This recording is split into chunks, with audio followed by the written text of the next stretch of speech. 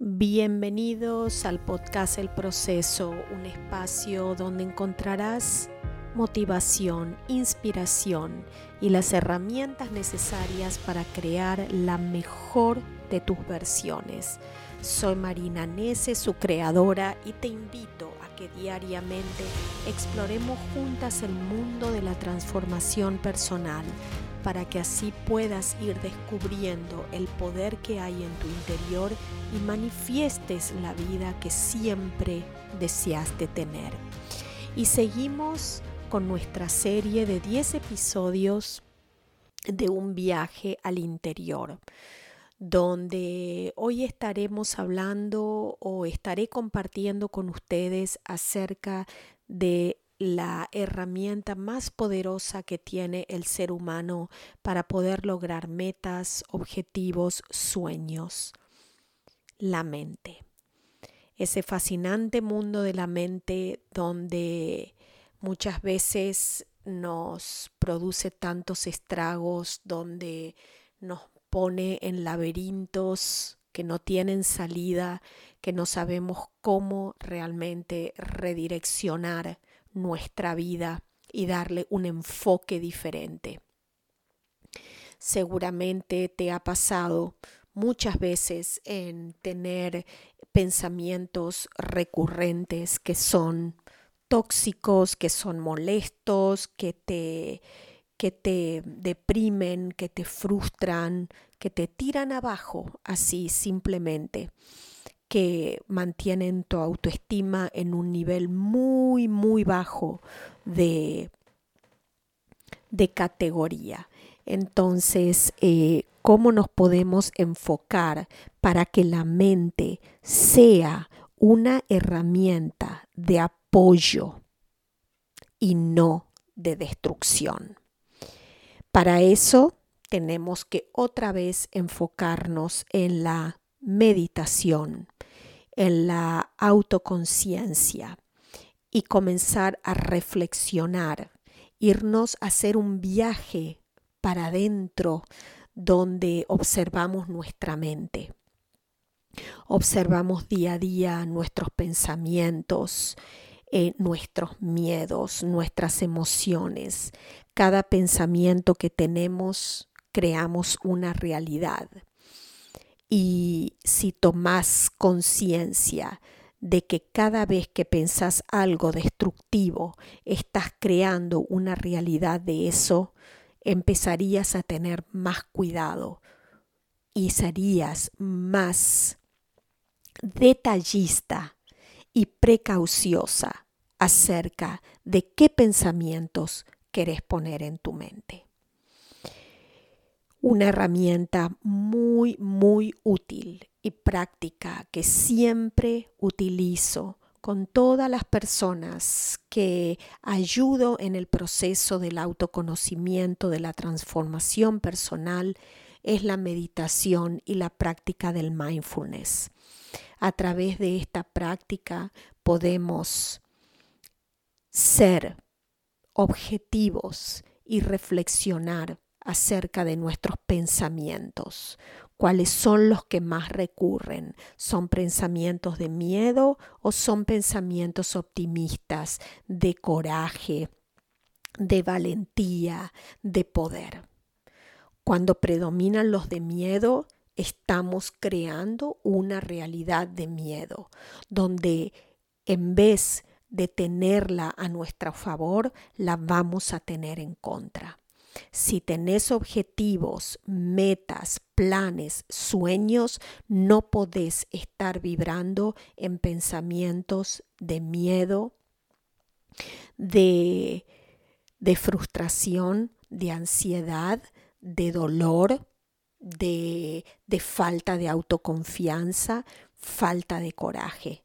Te tenés que enfocar en pensamientos que sean positivos, como yo puedo hacerlo, yo puedo lograrlo, yo soy capaz. Y ponerte esos pensamientos como afirmaciones diarias constantes, que los repetís quizás muchas veces sin darte cuenta en una forma automática, pero que te ayudarán a grabarlos de una manera firme y profunda en tu inconsciente, porque la mente solamente recordará eso que más recibe. Entonces, enfocarnos en repeticiones y en afirmaciones diarias positivas de todos los valores que tenés en tu interior, los poderes que tenés en tu interior.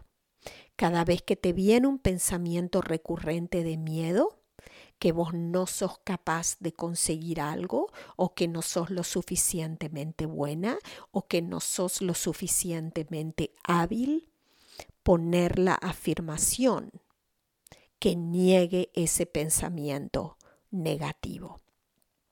Visualizar ayuda muchísimo en el proceso de transformación de tu mente. Visualiza ese lugar a donde quieres llegar. Visualiza esa meta que quieres alcanzar.